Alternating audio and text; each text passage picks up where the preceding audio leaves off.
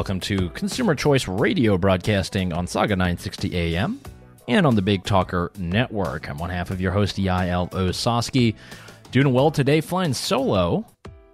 Don't mean to dox David, but he's out here for the next week or two, welcoming new life into the Clement household. So definitely he'll give us the story there. I know there's a lot of interesting things that he'll probably mention about the Ontario healthcare system and much more, so that'll be fun when he gets back. David will definitely have some tales to tell. And later in the program, we're going to have our colleague Bill Vietz on. Bill is the host of the Consumer Podcast, so he covers a lot of the consumer choice topics from a European perspective, and we talk about privacy. We talk about password managers. We talk about your security online, different products that you can use to keep yourself safe, and just some different examples about why that is important and why you would want to have privacy, why you would want to have online security, and much more. So some great stuff coming with Bill.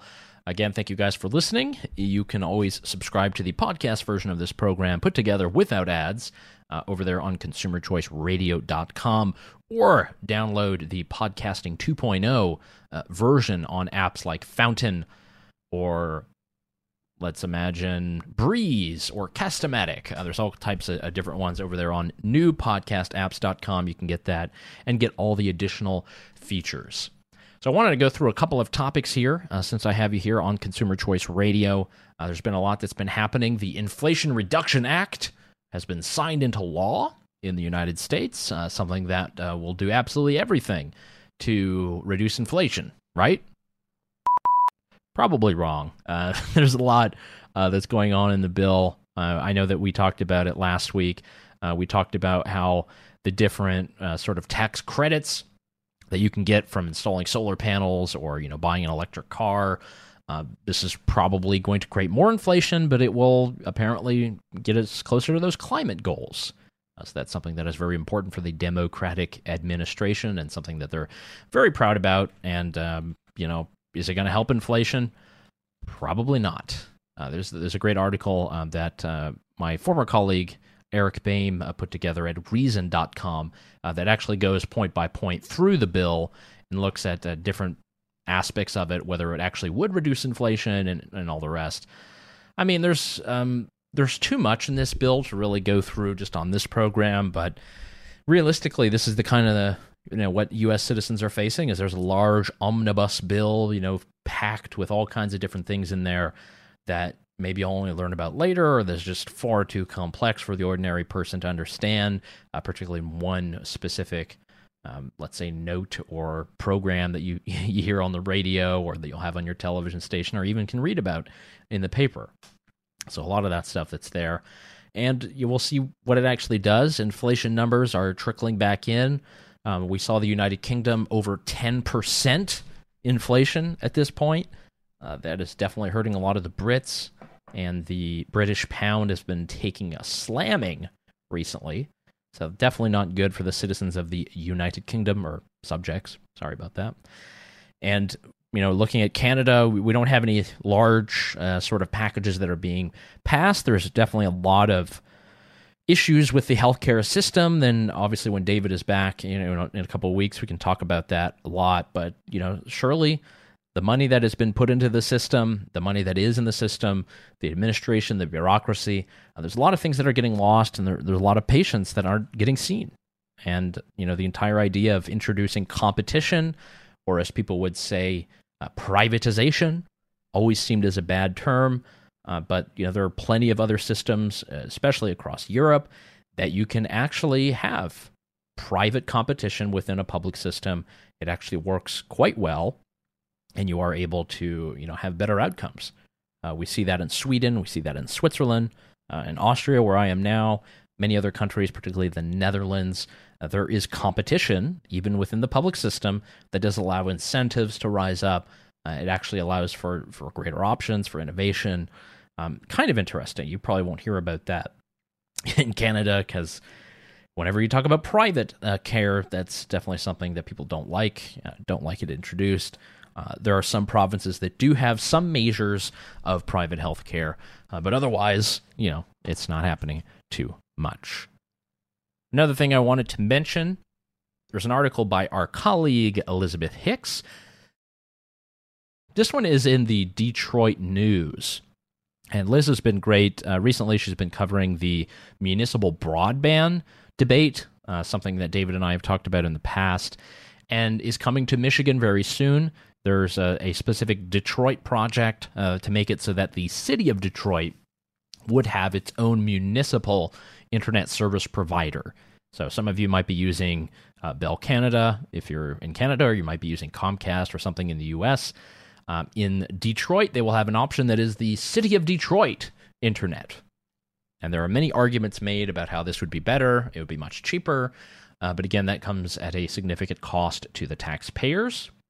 There's a bill that Joe Biden signed in the Infrastructure Act, that basically promised about $100 billion for municipal broadband across the entire country. They said it's mostly for the rural areas, but we know that if Detroit has $900 million that they're dropping into a municipal plan, that actually there's plenty of money that's being sloshed around. And the more problematic aspect of all of this, as our colleague Elizabeth writes, is that taxpayers essentially are on the hook at the very end. Because you need to have network upgrades, you need to change the cables every now and then. If there's a storm and some things get messed up, you need to send out a crew, you need to maintain it, you have to build out entirely new sites. That is not just a one-time payment. It's a long-term commitment. That's why we usually prefer to have private actors and companies that offer us these services, because they have the incentives to continually maintain and build, and they have the funding to do so. In a municipal system, it is the opposite. It is this sort of go back to the voters, go back to the taxpayers, ask for more money, or in the worst circumstances, get a municipal bond going. So the municipality will go into debt. Hopefully the market or the citizens will pay that off, will invest for a little bit of return, and they pay more interest. This is not necessarily something that's needed because there is competition and there are other providers in these certain areas. And specific to Detroit, Liz mentions there's 97% coverage that is in Detroit. So 97% of the city has high-quality, high-speed broadband, so they would be spending $900 million to cover that 3%. And this is another argument, about what exactly the priority should be for a municipality. Is your municipality there to provide you garbage services and sewage services and water services, or are they there to serve you internet? There are certain things that are public utilities that we have accepted, socially, that will be managed or run by certain government entities, or perhaps they are private and out to competition. But something like internet doesn't have to be. There is no monopoly there. There shouldn't be a monopoly there. And we have all the opportunities to have an open and flowing market when it comes to internet service providers, same as cell towers.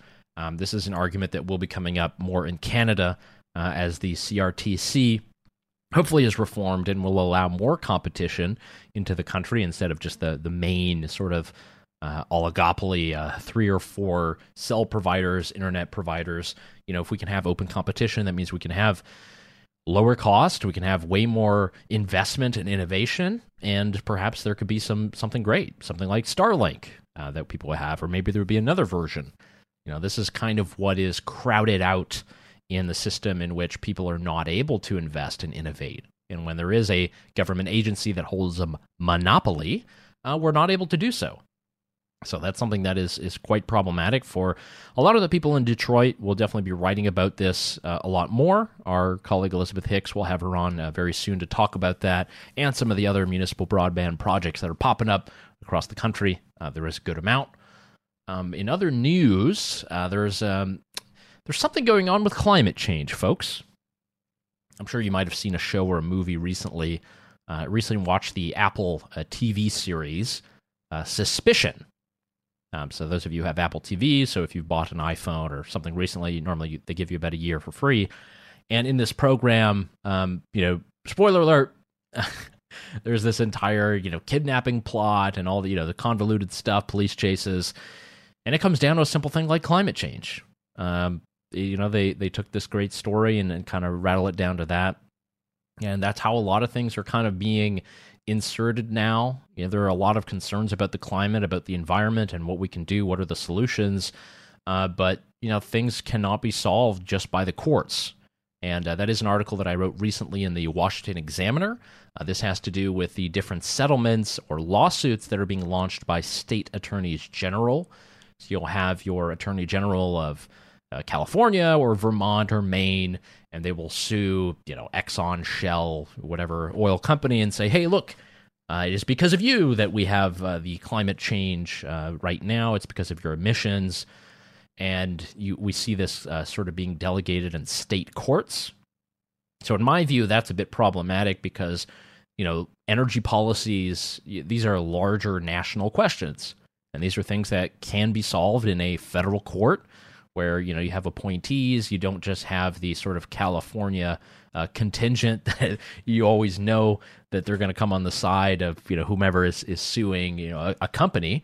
If you can actually have, a better sort of more just system that would be in the federal court system. We're seeing that a lot more with many of these lawsuits. So that's an article I wrote up on the Washington Examiner. The energy question is a big one.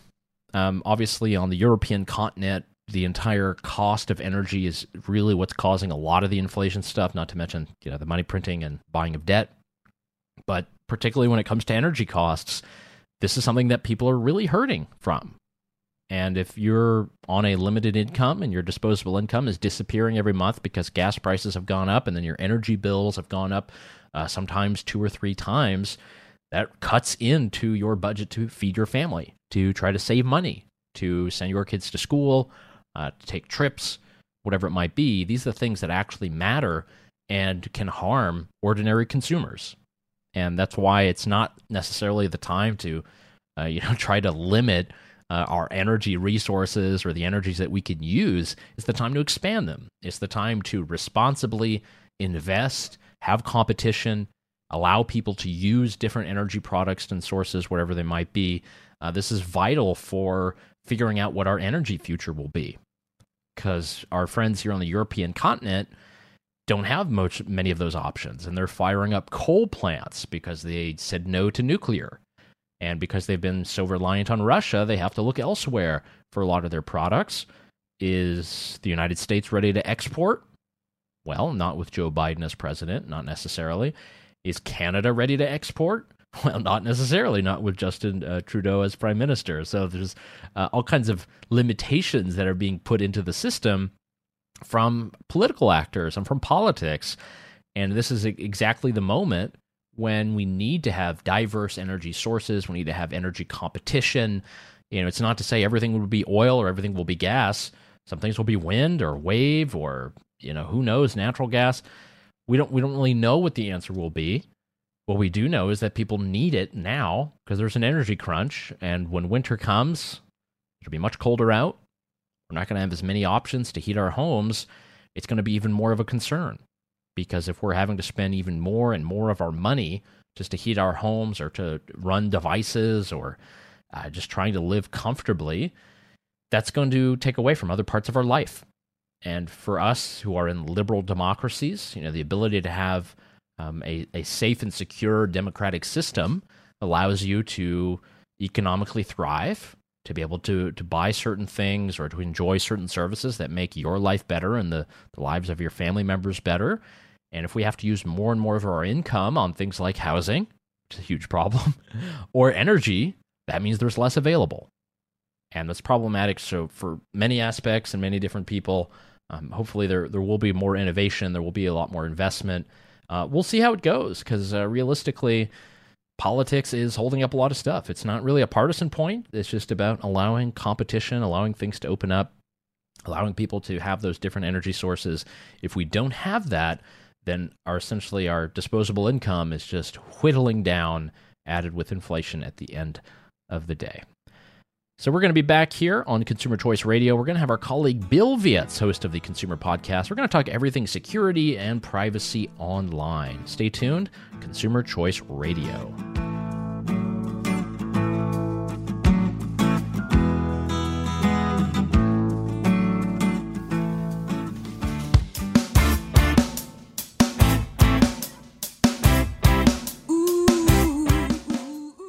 And welcome back to Consumer Choice Radio. I promised you guys something a little nice here for second and third segments coming to you back after the break here. Again, I wanted to bring in our colleague Bill Wietz. Bill is the host of the Consumer Podcast. That is Consumer with the EU in the middle. One of the most, I would say, prolific writers on many different topics across the European Union and also in the States. Bill, thanks for coming back on the program. Thanks so much for having me. So there's a couple things I wanted to get to. Obviously, I already doxed David with why he's out for the week. He is, unlike many of our generation, welcoming new life. Had to get in that little plug. I wanted to talk to you about a couple of things, and I know we were talking about it before we started recording, and I figured it'd be of interest to many people listening, both on the podcast version that you guys might have there or on the radio itself. And we want to talk about sort of privacy, private lives, security. And I think you brought up a very good intro point. And it has to do with the private life of the Finnish Prime Minister.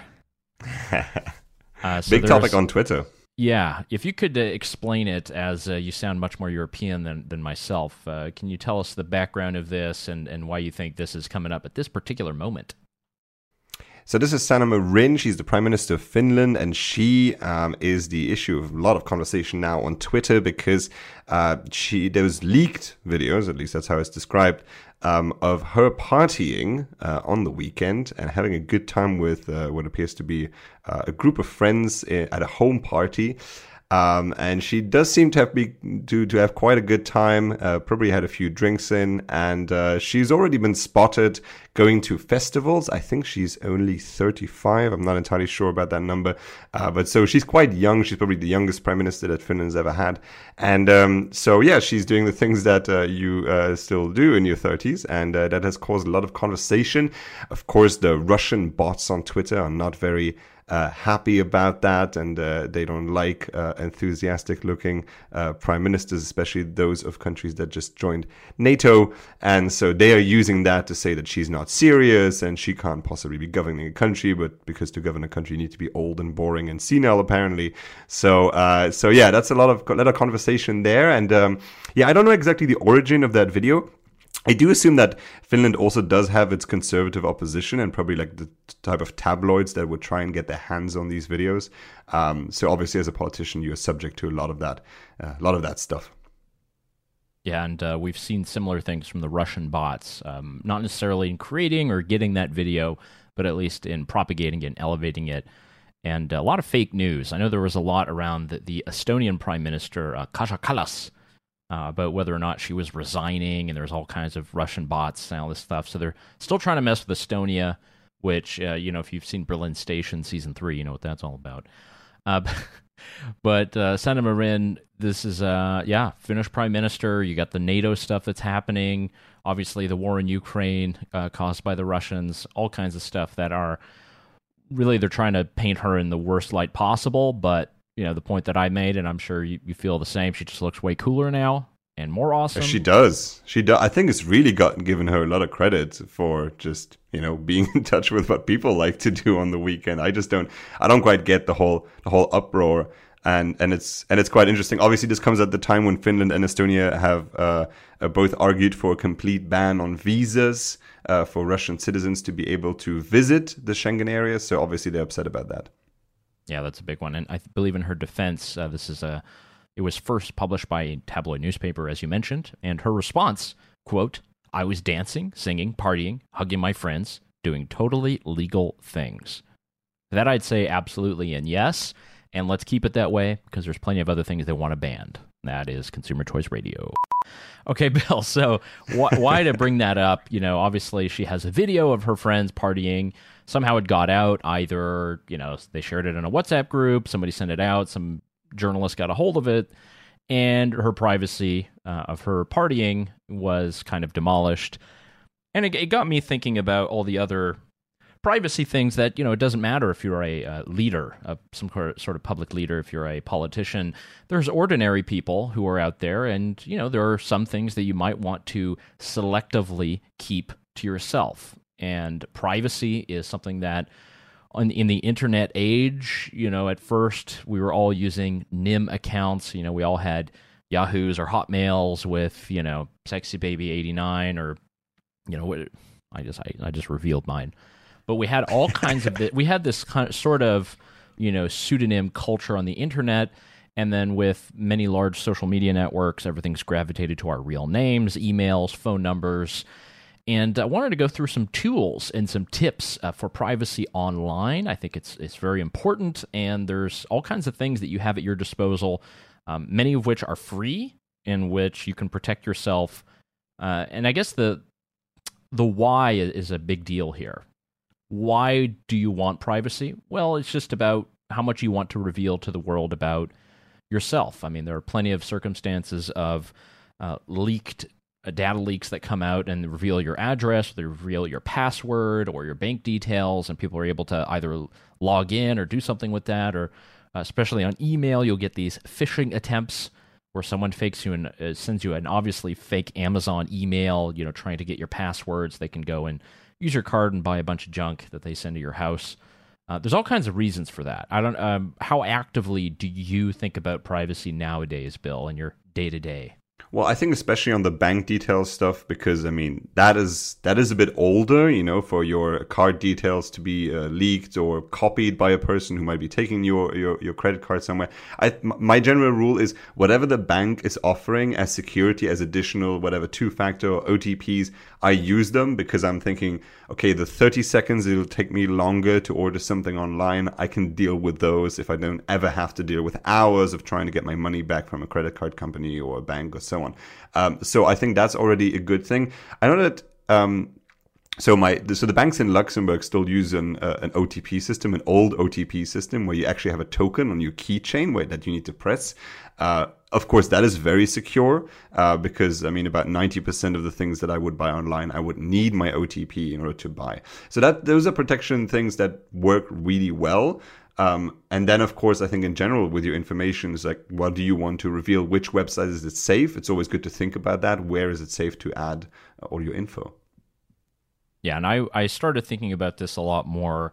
I think it was about 2 years ago or so. We had a huge breach of the credit scores and credit information of essentially about 150 million Americans. There were different leaks and hacks that took place at Experian and TransUnion, which are the large private credit reporting agencies in the United States, and it was tied fairly easily to the Chinese military, and they have their own, little hacking center, their little brigade where they sit around computers, on VPNs and doing a bunch of stuff. And that's where, really, when you think about the different threat models that people face, I think most of the time they're not afraid of the Chinese Communist Party. Unless you're a dissident, living in, let's say, London, or you're living in Miami, you're not really going to care about the CCP.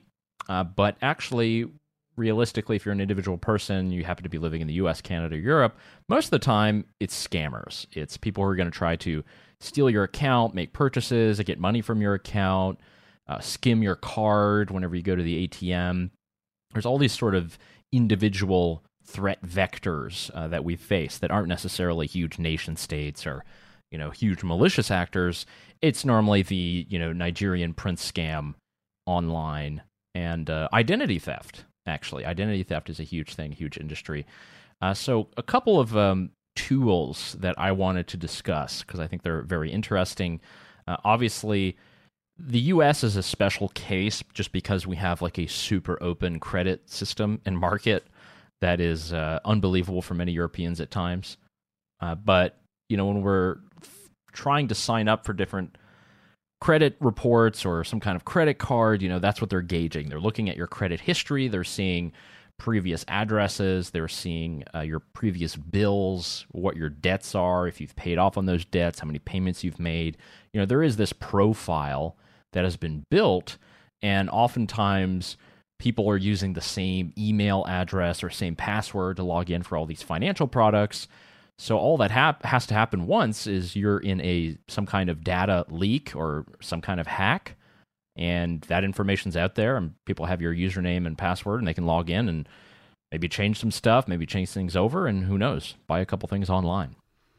Exactly, and I think now with I think that's where what we're going with here is explaining to people the importance of password managers. Why are those tools useful? And maybe you can bring some names up for those. I don't know if there's any free tools, but in the paid tools, it's a good investment. Because, well, it generates passwords that are complicated and very difficult to crack.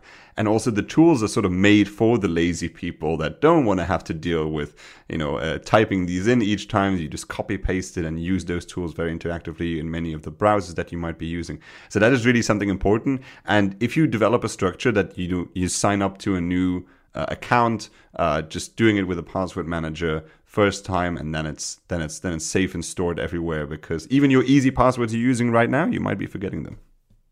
Yeah, and I think a lot of, let's say, older people, anybody who's over, let's say, 50, what they'll usually have is a big old thick book that they put beside the telephone that says passwords that sort of anyone could pick up. Again, that has to assume that somebody breaks into your house and gets that book at some point. But it also could be your kids, who get that book and log on, buy something, ship something that they shouldn't have, whatever it might be. But yeah, password managers are incredibly important. Thankfully, there are many that are free. There are some that I would recommend. One that is open source, used a good amount, is KeepPass. KeepPass, you can just kind of put that in your DuckDuckGo and you'll see that there. This is one of the most commonly used password managers. It works like all the others. You have one long password that you remember, and you open up this application, and you have all the different passwords on different accounts, and you can generate a brand new random password with all kinds of digits. You can have exclamation points, question marks, period, hashtag, all kinds of stuff. And essentially, by keeping all those accounts separate, you know that the next time that there is some data breach, on your let's say it's your Amazon account or whatever it might be, they're not going to be able to also know what your login details are for your bank, for your credit card, or whatever else. There's also 1Password, the actual number 1, and Bitwarden. These are kind of great password managing tools, and there's all kinds of different software that you can get within those. You can generate usernames as well. You can generate the passwords. You can have the OTP, that two-factor authentication, actually run through the app itself, which I think is really handy. Not everybody uses Google Authenticator or the text message thing. But I think this stuff is really important and is getting more important. One website I would offer, Bill, I'm sure you've done this, but it's haveibeenpwned.com. Have you been on this site? You probably have. I don't think so, actually. What is this? All right, so it's haveibeenpwned, haveibeenpwned.com. And what you'll do is you'll enter your email or your phone number, and you'll see on this, it will generate a report that shows all the different data breaches that have been publicly available, how many times that your email or phone number has been linked to those. So when there was a data breach of Twitter accounts, or there's a data breach on Facebook, or there's a MySpace thing, or ordering apps, and particularly food apps, there's all kinds of these things that happen. So you can enter your email and you can see, looks like my email and password were involved in the, Under Armour app breach of 2019. So usually you can see how many times your email has gone out there. You can go in and change your password as quickly as you can, and then you can stay safe for the future. And they have monitoring as well, so you're informed when your email has been leaked. And considering that I've had my email for a long time, probably the same for most of you, I'm sure that your email has ended up on a couple of lists. I was actually curious on the question of passwords. How do you feel about keeping your passwords saved in your browser? All browsers do offer this right now. It's very convenient to just do double click and then you're logged in. Is that a safe thing to do, you think? Ooh, that's a very good question, Bill. I think it depends on your browser, and it depends on how often you're deleting your cookies and everything else. I don't see too much of a problem if you're the only person who can access your computer and you have a password. I think that's good.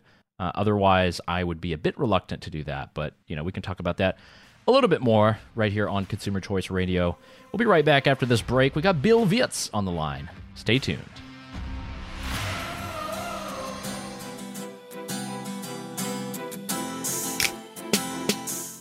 And welcome back to Consumer Choice Radio. We're talking with our colleague Bill Wietz, host of the Consumer Podcast, senior policy analyst at the Consumer Choice Center. You can read plenty of Bill's articles online. He is a very Googleable fellow. And Bill, right before the break, we were talking about password managers. You had asked me about saving your passwords in the browser. Again, it's really going to depend. Obviously, if you are using just the standard Microsoft Edge or Internet Explorer, God help you, it's probably not something I would do. There's plenty of vulnerabilities, particularly when it comes to these older Microsoft products. So I'm very reluctant. I would prefer to use a better open source browser, something like Brave or Firefox. Actually, Firefox is very strong. They've been around for a very long time. They do have protections. I won't put all of the passwords there, particularly the password to the password manager. The assistant to the regional manager. You don't want to put the password there anywhere on the browser. All it takes is somebody at your computer is able to get a hold of that in any way. They can access everything. So, Did you use the Have I Been Pwned? Yes, during the break, I did take the time to look into it. First of all, I do think it's interesting that on that website, 1Password actually does advertise. So I think that's kind of cool. I mean, it could be owned by them, to be honest. I don't know. Might as well. I don't know. Might as well be. I have 4 breaches. Fortunately, my bank account details are none of those because these are sort of websites. So there's Canva in 2019. So that's a website you can use to do graphics design for social media, to just do something for like a blog and so on. So I did use that. I have an account there, and that was breached. I had the same. I also had that. So it's email addresses, geographic locations, names, passwords, and usernames. And that's actually the same for all of the 4. It's just email addresses, names, and usernames that were leaked. The others, actually, there's a PDF service I don't even remember using. Sometimes that's interesting as well, is that you're trying to open a document and then it suggests the software to you to do it, and you quickly sign up with like Google, and then you're in their system. And there's a lot of, I think there's a lot of sites that people have accounts with that they wouldn't even be aware of that they have accounts with, because they did it a long time ago in the past and they never delete those things. Oh yeah, I think that happens all the time.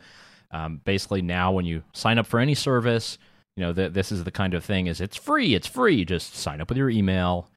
They take that data, they will sell it to different data brokers, and that information is passed on. Sometimes at some point, I mean, we've had this with a lot of the crypto companies, particularly the last 6 months or so. A lot of the exchanges, they've had leaks of usernames, sometimes passwords, but why those were able to get out there had to do with the mailing service. So often it was the IP address, the country, and email, and it was just because something like MailChimp or one of these mail services got some hack. The one that we had, the big one, was Twilio, and that's a very big deal. That is actually it's used for two-factor authentication for many different services. If you go on Twitter and you put your two-factor authentication as your cell phone number, they actually use Twilio as the back end for that service, and somehow somebody was able to get access to both the phone numbers and account numbers and account names for all of that. It was a fairly big one. I haven't seen too much reported about it, which is kind of insane. I think this stuff usually comes out a bit later. But yeah, you're definitely right. It's crazy the things that come on here. I think I mentioned before there's like a fitness app I signed up for. I don't even remember being there. And then one that I find interesting is Park Mobile. It's a city parking app, which apparently got compromised. Wow. Thanks, guys. Jeez, thanks. Now they know where you parked. I think it's also just briefly coming back to the conversation we had earlier about Sanna Marin and sort of like, what do you do if your pictures get used by scammers to try and blackmail you? Because a friend of mine has actually been in the situation where his pictures were leaked somewhere, and then they used them to Photoshop him in very embarrassing situations, and then try to get money out of him. And then he phoned the police and said, well, the police told him that just from a logical point of view, there's really no reason to engage with that whatsoever. It's best to not respond whatsoever because, well, blackmail can go on forever because they still have the pictures, so they'll just try and get more funds out of you. And they get so many people that actually do engage with them that if you are the odd one out that doesn't respond, actually nothing happens in the end. So in most cases, it's best if that sort of thing happens to you, if embarrassing pictures of you get leaked and used to try and get money out of you, best not to engage at all. Yeah, and I think we didn't mention that. Obviously, I mentioned the scammer. That's sort of one threat. But there are others. There's the blackmail angle. If you have, sometimes it's the ransomware, random attack on, let's say electricity provider or something like that, that we won't turn on your computers until you send over X amount of currency. But there's also the, domestic situations like, an ex-spouse. Maybe you have a custody battle and they'll sell your reputation or use some of the data that they've been able to learn about you to, log into some sites, do some things. I mean, there's all types of different sort of bad actors that are in your personal circles, not just randos on the internet trying to, get a couple bucks. It's true. There is a lot of that. And there was a very successful sort of blackmail operation. It was sort of general, right? It was they'll send it to every email. And it's like, hey, I caught you doing something dirty. I'm sure you saw this. I caught you doing something dirty on your webcam. I hacked it. And if you don't want your close friends and family to see what you were doing, you'll send, whatever, 10 Bitcoin or whatever it is to this address. That was obviously a random one. Is there a chance that webcams and things can be hacked? Absolutely. In most of these circumstances, this was just kind of general, and they saw how many people would actually send crypto their way. And, this is it's sort of an argument that's used in the crypto sort of debates in political circles as, these things are facilitating things like money laundering and ransomware, when, realistically, they're just replacing how it's been done always in the past, using dollars and bank accounts and PayPal and everything else. So it's just a new iteration. Yeah, I once had a really nasty thing on, this is quite a while ago, on a computer. And when I opened it up and started it on, a screen showed up. It was a whole screen. It was with the logo of the Luxembourgish police. And it said, you've been visiting illegal websites, you have now been fined. And there was an actual PayPal link that you could click on to pay immediately. So, wow. I mean, I wish the Luxembourgish police force was as efficient that I would be able to pay with PayPal for my fines. But unfortunately, you still have to go to an office to do that. Yeah, that's but very crafty, I do have to say. And, using official institutions, I know that even the OTP system I was mentioning earlier, which in Luxembourg is called LuxTrust, they were phishing text messages sent out to people that they have to click on this link to reactivate their OTP. So actually, people were getting phished by clicking on these links. And sometimes it's hard to know because things do keep changing. For instance, a bank like Revolut, which is a digital bank, will tell you, we will never call you. Right? If you get a phone call from us, it's somebody pretending to be someone else. But the traditional banks, they do call you if there's a problem, right? So people are often not used exactly to, who sends me a letter, who will give me a call, where is it unlikely that I get contacted this way? And then the Nigerian scammers, the Nigerian prince scam that you were mentioning earlier, that's a very interesting one because if you look through those emails, there's a lot of spelling mistakes that are so egregious. And I never quite knew this, that those spelling errors are actually done on purpose. It's in order to filter out the people who would see that email and not like have a red flag go up, because the scammers don't want to lose time on people like us that will do the first step, but then never actually wire the money because they get suspicious. The people gullible enough to not spot the spelling errors and see that as a problem are actually the ones that the scammers are looking for. Oh, yeah. And usually if I get any of these, I will usually try to message back and get more information and see how far the guy's willing to go. I think there's a couple TED Talks where the guy, follows the Nigerian prince scammer all the way to the very end. James Veitch, for those interested, is very entertaining. He did a couple of TED Talks on this. Oh, nice. Yeah. Okay. Sorry, we covered the password managers, of course, something that's very important. One thing that I've been using a lot lately, I mean, you mentioned that in some of these Have I Been Pwned reports on your email, you can see the IP address. And why is the IP address important? This is the internet protocol number that is attached to your particular internet at home. So ostensibly, if people have this, they know what your internet service provider is. They can kind of know your general area. And, there are sniffers that you can buy, these little applications to where people can figure out exactly where your computer is and where you live. And it's actually not too hard to figure that out. So one thing that I do recommend, and I know that you use as well, Bill, are VPNs. These are the virtual private networks, a way to mask your IP from essentially anyone online. The websites that you visit or the things that you download will not be visible to your internet service provider, and they will also give you some privacy while you're going on different websites. Why is that important? There's a lot of people who don't like marketing, who don't like targeted advertising. Again, if you don't like it, there are all kinds of tools. You can use it. You can put it up. You can say that you're living in the Netherlands or you're living in, Mexico or the state of Montana, while you're shopping on Amazon, wherever you live. And you're not going to get those ads. The computer will get very confused. And then you're also protected going to certain areas. The VPN space is really interesting, though. There's a lot of great new products out there that are available and many that are free. So that I think that's a huge advantage.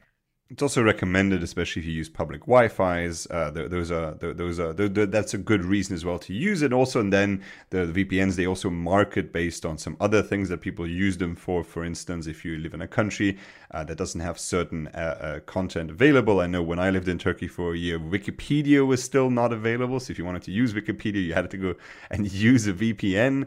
And then, of course, the famous example is that pornographic content is not available in certain countries in the world. So people use it for that as well, but also streaming. If your favorite TV show is already available in the US, but you are not in the United States, then you can use a VPN. The major ones, they are compatible with Netflix and Amazon Prime and so on. So there's a lot of great use, not just on the privacy side, but also on the content side. I know, Yal, that I think we've talked about this before. There's a lot of differences between VPNs in terms of the pricing. Do you know why that is? Because, you can get a VPN for free, and then you can one that's quite cheap, and then you can get one that will cost you $100 a year. Why those price differences? Are they still selling your data?